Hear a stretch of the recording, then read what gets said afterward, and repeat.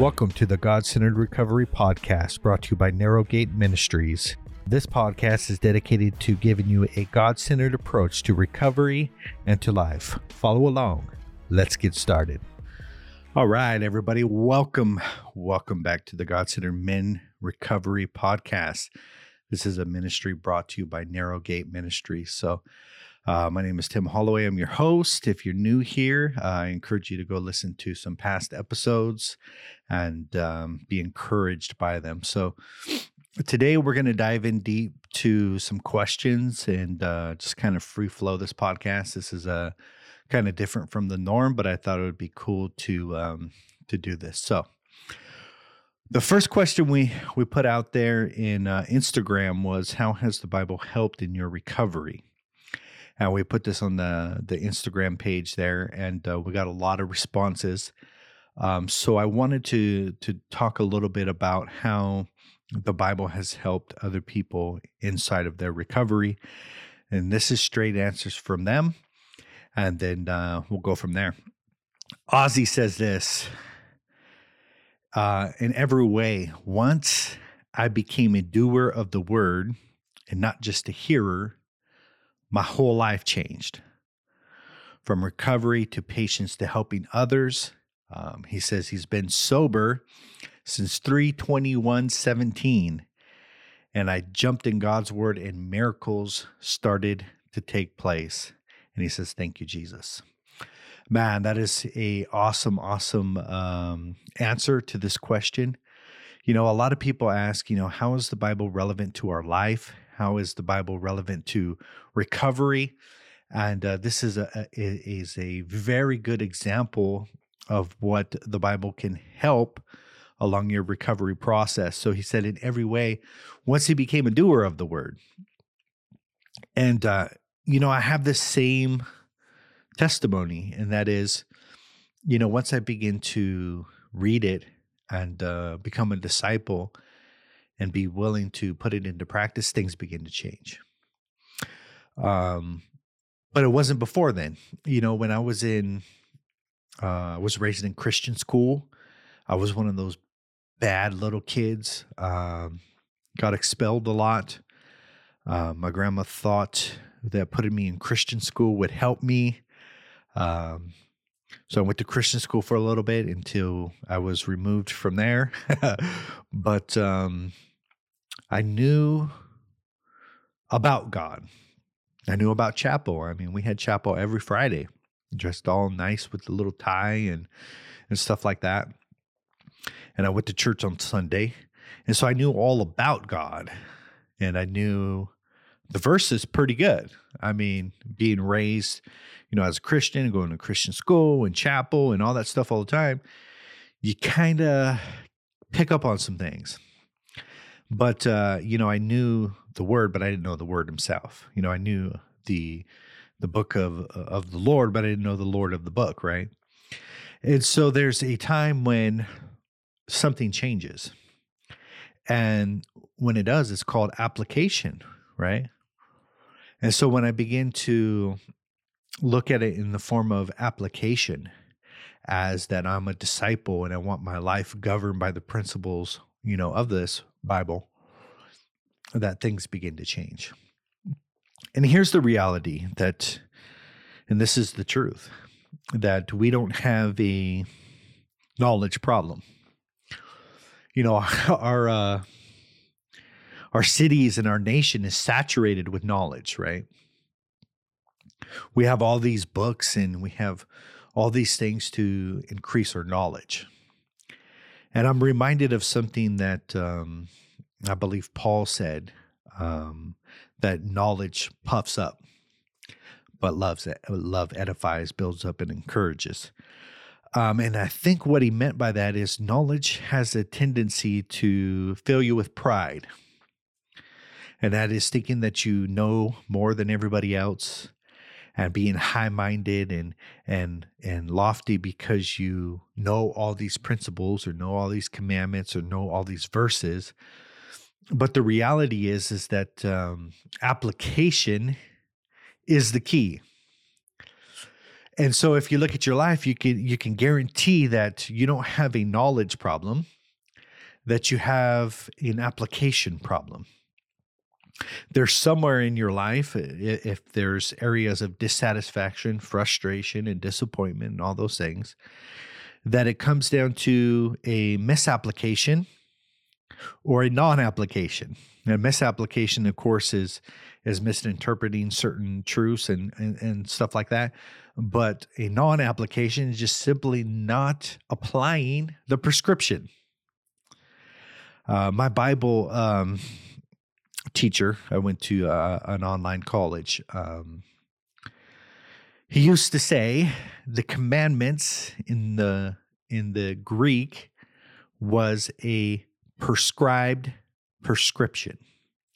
And that is, we know, we go to the doctors, and if we're sick, what do?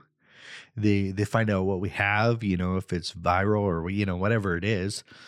And they give us a prescription. And that's the way we need to view the Bible, as a prescription for our ailments.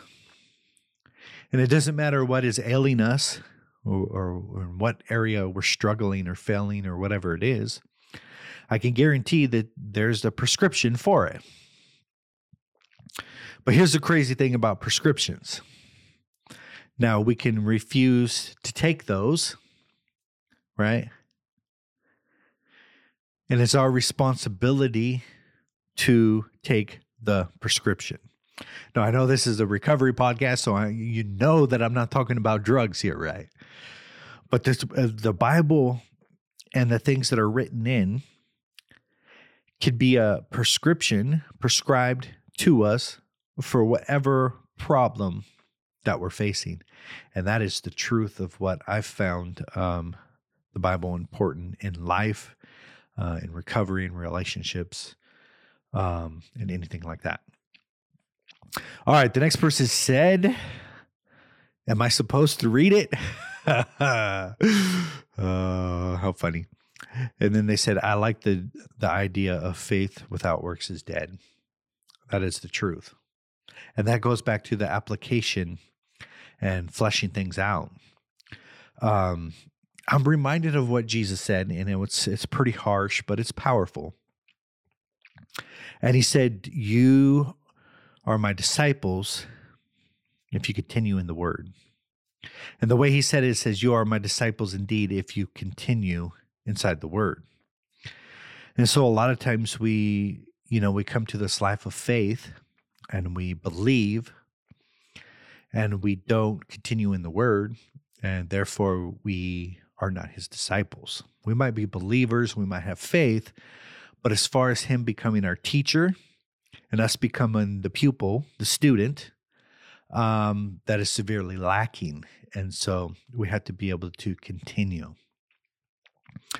All right, Jack said, and we're answering the question, how has the Bible helped inside of your recovery? And Jack said, it has produced faith and trust inside of him. So I'm reminded of something that Paul wrote, that faith comes by hearing, and hearing by the word of God. But to take it a step further is the reading of it, because it's the same thing, as whether it comes in through our ears or our eyes. It is the hearing or the reading that produces faith, because we see something like a prescription, whatever we're struggling with, whether it be unforgiveness, right?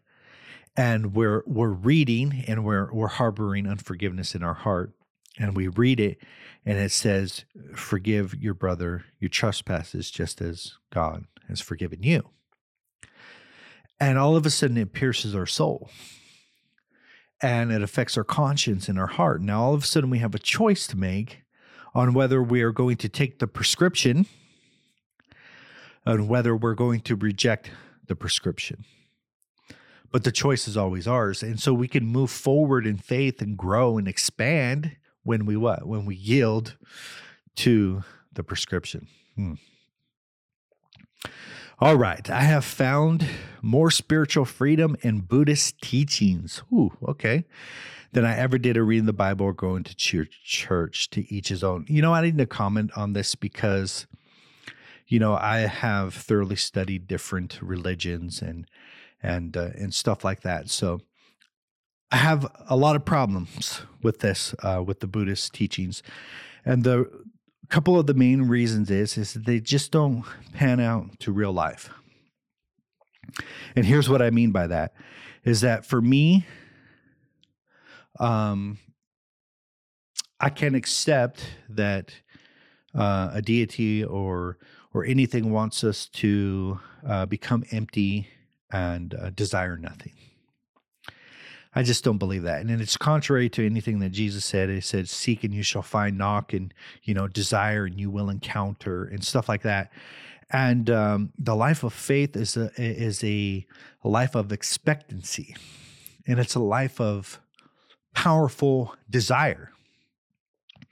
And in fact, if we want intimacy and closeness with God, we're going to have a powerful, strong desire.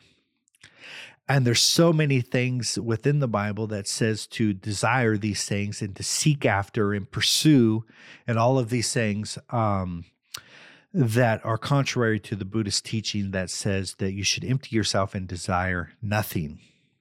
I just don't see it playing out in real life. And so real life, we have desires for our family, for our body, for our bank accounts and all these different things. We have these powerful desires. And to begin to change, you have to ask yourself, what do you want?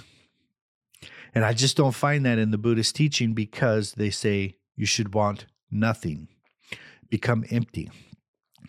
And so what I found from looking at it is the Buddha basic is life sucks.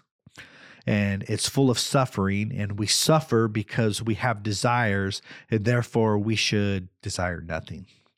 And I just don't buy into that. I'm sorry, brother. But moving on. From me, tremendously, there's so many references to God in the big book: honesty, open-mindedness, willingness. Every topic in the Bible, for me, you have to believe in something greater than yourself. I agree. And I know from, I was in 12-step meetings, AA, NA, when I was 16 years old from quite a while. And I know the history and I know the effect that it can have on a person in the positive recovery and stuff like that. But anybody who studies the history of the 12 steps and AA and stuff like that, they know that that it was highly connected to the Methodist Church, and that they were influenced by a lot of the leaders from the church. Later on, they moved away from Jesus and made it to a God of your own understanding. But it started out, if you search it up, even some of the first meetings were held inside the Methodist Church. It has a strong spiritual foundation. And so I totally agree with you. There's so many references to God and faith and the principles of the Bible inside of the big book and inside the AA program. So true. All right. Whether it's in the Bible or any legit reading that has God's word in it, it stands by the principles not made by man. It's good for my recovery. I tried countless times to get clean, not just off drugs, clean my life up, but never was successful until I got saved. God is the only way, and His word is like food to be eaten daily and enjoyed. Nothing more than a crazy walk in the streets lost, but now I'm loving Christ, who is clean and sober for almost 15 months. A loving father to my son, patient like never before, an overall whole new being, and I continue to grow through God and His word. He goes on and tells some more, but you could totally tell this powerful transformation that began to happen inside of his life because of what he read inside the Bible. Now, I must confess that, when I first got serious about this, there's a lot of things that didn't make sense, inside the Bible and the way that it's structured and all the different writers and who are they writing to and chronological order and different stuff that it can become kind of confusing. But here's where trust and faith comes in, and that is actually sitting down and asking God to give you revelation. Some of the greatest moments of peace and contentment and just overall fulfillment in my life has happened with revelation. And that is looking at something, reading something, think about it over and over, dissecting it, and getting every possible truth that can come from a simple sentence. Just one simple sentence inside the Bible. And just really thinking about it and how is it applicable to me. Recently for me, it was when Jesus said, I must be about my Father's business. I spent 3 days on that sentence. 3 days. What does this mean? What was he trying to say? What was every single word that was translated? How is this applicable to my life? What does it mean to me? What is my commitment now that I know this truth, that part of my mission and part of my purpose in my life is to be about the Father's business? What is that business? How does it play out in my life? And so just really grabbing a hold of what is being written and asking yourself a bunch of questions related to that verse is so powerful, and it's a very fulfilling thing that I do. All right, here's another one. We're talking about how has the Bible helped in your recovery? Still Rises. He says this, and this is on Instagram, and it has helped me keep my focus and maintain the good path. Reading the Bible has helped me to keep my thoughts centered on Him and meditating on all that is good, right, and pure. It has been my source of strength, courage, and zeal. You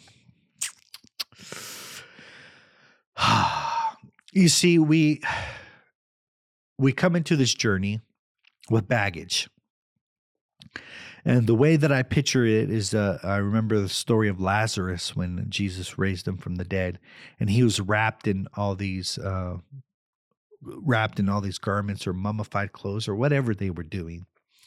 And after he was raised from the dead, they went through the process of unwrapping him and taking all this evidence of death off of him. And that's the way I see our lives, is that we resurrect to a new life, right? But we still have on the garments of death. And it takes the unwrapping, the taking off of these garments of death to begin to really experience the life that God has called us to live. And what that means is subconsciously we have all these belief systems and all these things that are contrary to a powerful life, to the new life. And those things must unwrap. And this is called the renewing of your mind. And this is what Paul talks about, to not be conformed to the world, but be transformed by the renewing of your mind. Here is an awesome reality. Transformation. Everybody's looking for transformation, right? They want to change. They want to be everything that God has called them to be. And it's clearly laid out. Transformation only happens by mind renewal. It only happens. Be transformed by the renewing of your mind. The renewing of your mind equals transformation. And here's what a lot of people do. They try to change from the outside in. So they're changing all their external things. They're changing their environment. They're changing some of their habits and some of their behaviors and stuff like that.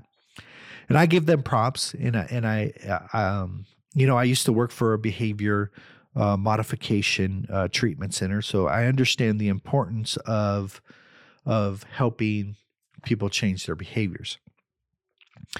But here's the problem with that is they never change their heart. And so the way that God works is far different. It's the seed of the word of God sown inside of our heart that brings life, that brings change, that brings transformation, mind renewal, heart change, transformation on the outside.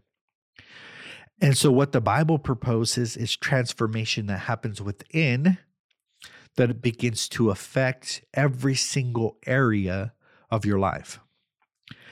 And it's almost more effortlessly. You know, there's people always looking for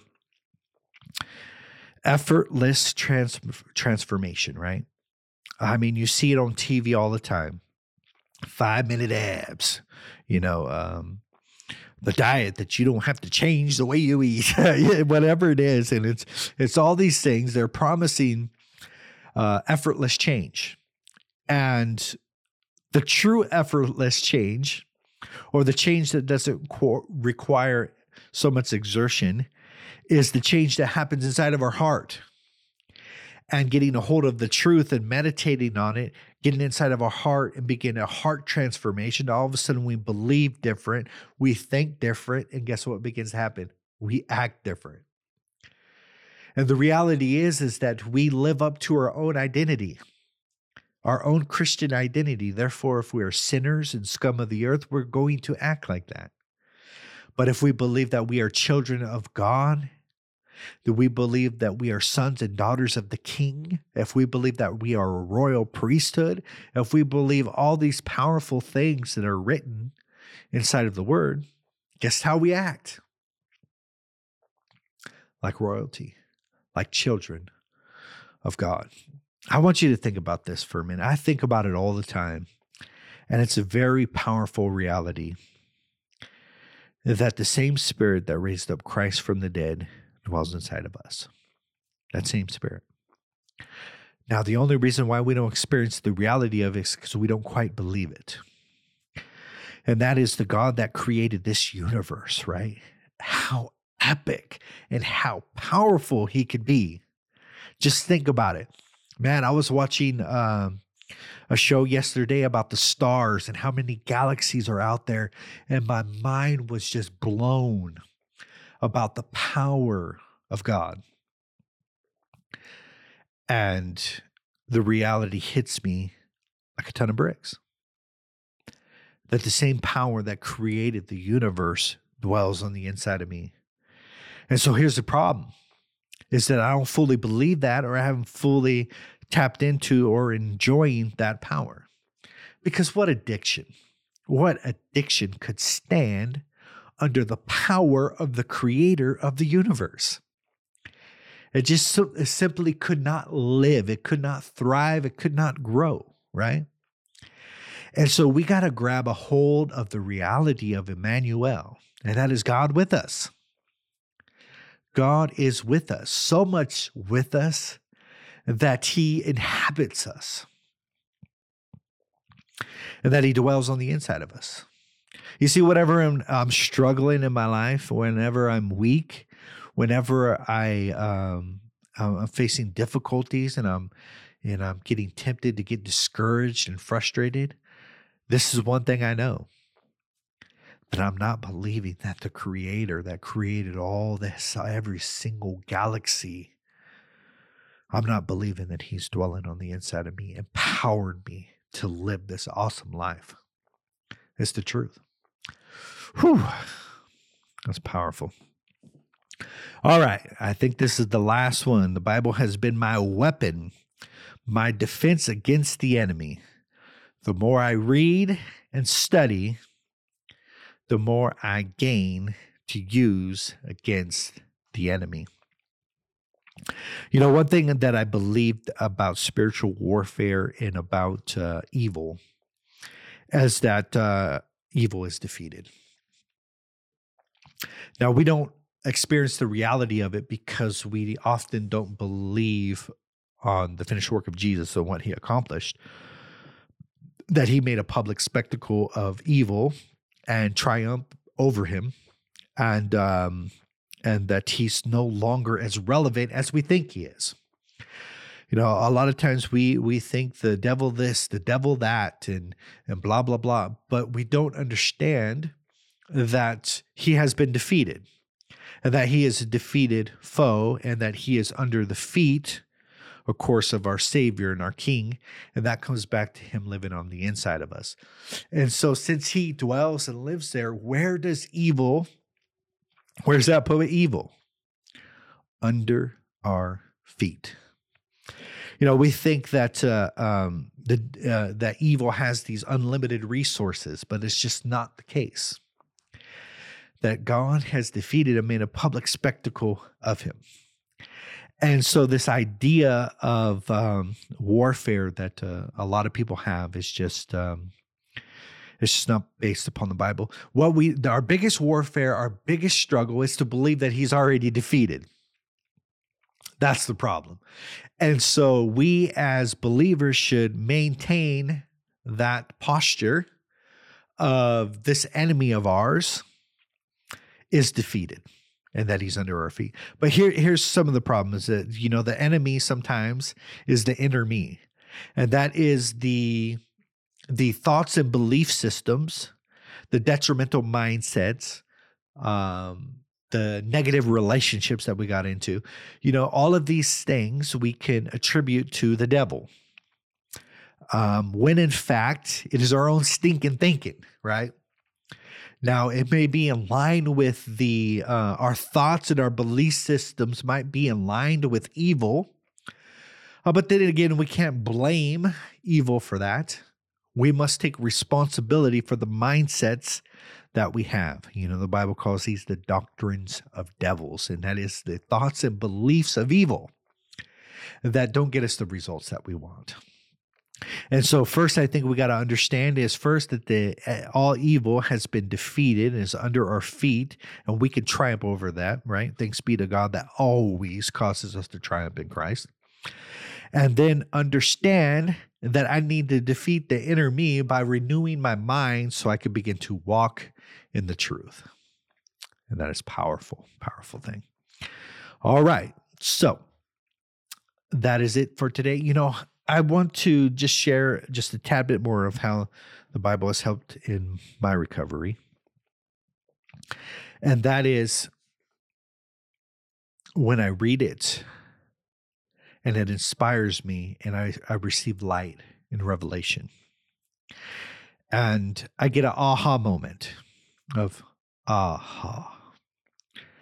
And that is, I've never thought of that before. Or the reality comes is that I am not doing that in my life. And when I change, when I yield, when I conform, then results begin to take place thereafter. And I thoroughly believe that that's the way God has set things up. It's this cause and effect scenario that sometimes we think that we can have a fulfilled and a great life, yet fail to apply the principles. And we say we're living in grace and God loves us and all those things. And all those things are true. But our lives are not going to get any better until we yield. And it's the truth. They're not going to get any better until we yield. Now, God might love us. He might love us unconditionally. We might be going to heaven, but we're going to have a miserable life until we start to yield to the things that we know to be true. And so it's a powerful reality. Thank you for joining me in this podcast. I encourage you to join us in our group. I'm going to leave the link in the bottom of this podcast so you can join. We have a Facebook group and we have an addiction group. We have just powerful and positive things going on. I wanted to share with you my vision of where this is going to go. And so I encourage you to listen to the next podcast because I'm going to share with you the vision of this ministry and where it is going. And I thank you so much for listening. Peace.